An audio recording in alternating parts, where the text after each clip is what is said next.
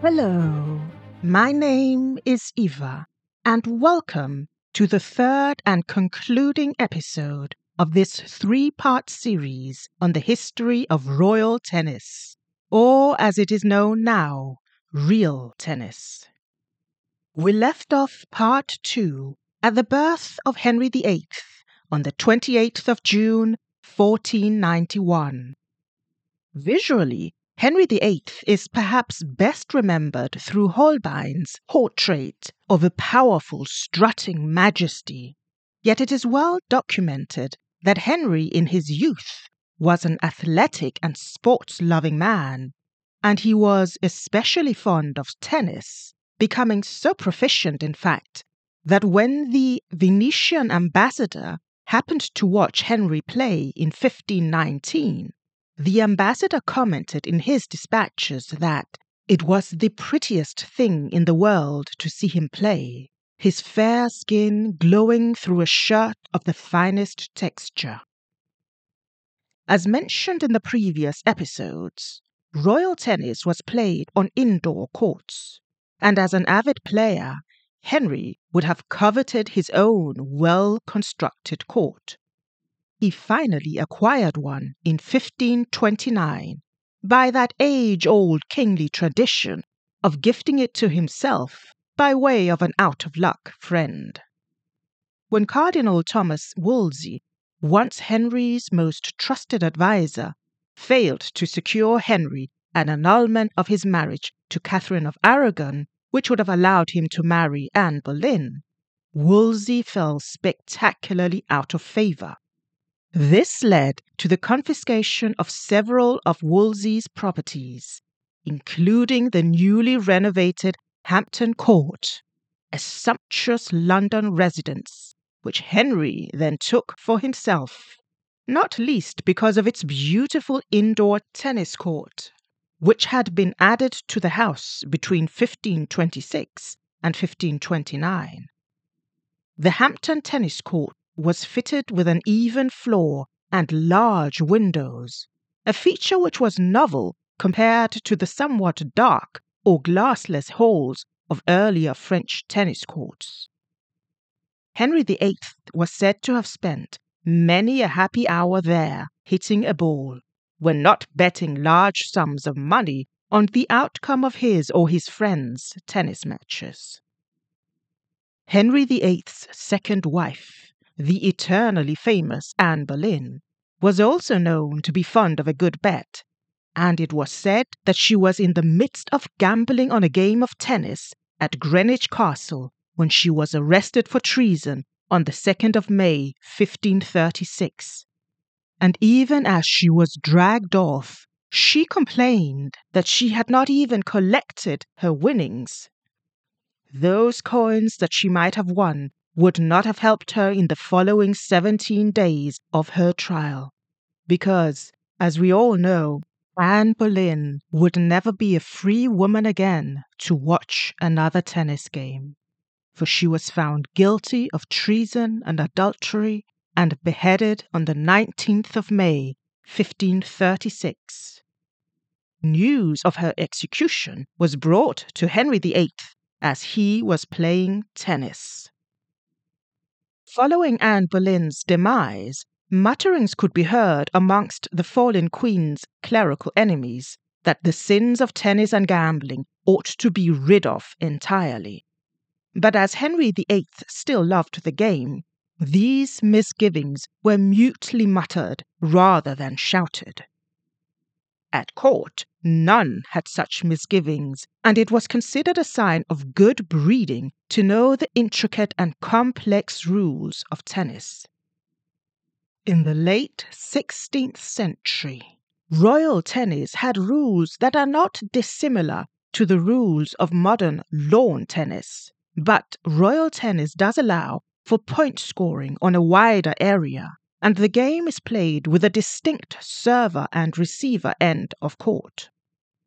From the 16th century onwards, the game acquired some very curious names for the different strikes, such as the giraffe, the boomerang, and the railroad. These serves proved very difficult to master because the ball skidded across the floor rather than bounced. So it was a very technical accomplishment to be good at royal tennis. Another reason why it was a game for the nobility, for only they would have the time in 16th, 17th, and 18th century Europe to set aside hours of practice in order to gain the hand and eye coordination needed.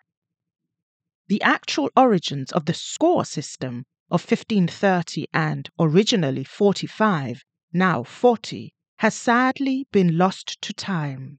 But we know that they were in use already in the late 16th century, as Henry VIII's daughter, Queen Elizabeth I, sat on her favoured seat at Hampton Court and watched tennis. She too loved to gamble on outcomes, and perhaps many hopeful young men sought to catch her attention as they sweated and stripped down to their inner linen during a match. These young men might well have read all about the rules and the serves in a book on tennis written by the Italian priest Antonio da Solo, which was published for the first time in 1555. By the 17th century, tennis courts had been added to most of the royal palaces across the European continent, from France to the Italian states and the Habsburg Empire in Prague and Austria. The game reached its zenith in popularity during the 17th century. In England, tennis suffered a decade of recession during the Commonwealth under Cromwell, as the Puritans and the powers that were then associated it with gambling. But tennis came back with a vengeance at the restoration of the monarchy in 1660. Elsewhere in Europe, the popularity of tennis waned. During the upheavals of the 18th century, including the revolutions and changes to monarchy, royal tennis fell into decline as royal dynasties shrunk or were adjusted into smaller monarchies. By the 19th century, the less difficult and somewhat less expensive lawn tennis, the sport that we would recognize as tennis, had supplanted royal tennis as the preferred tennis variant. It was at this time that players adopted the name of royal tennis to distinguish it from the newfangled game of lawn tennis. By the 20th century, journalists referred to the game as real tennis, as it had all but lost its royal patronage, and real tennis is the name by which it is known today. And such is the cycle of history that real tennis was now the true and classical face of the sport, when it 700 years in the past had been that newfangled nonsense.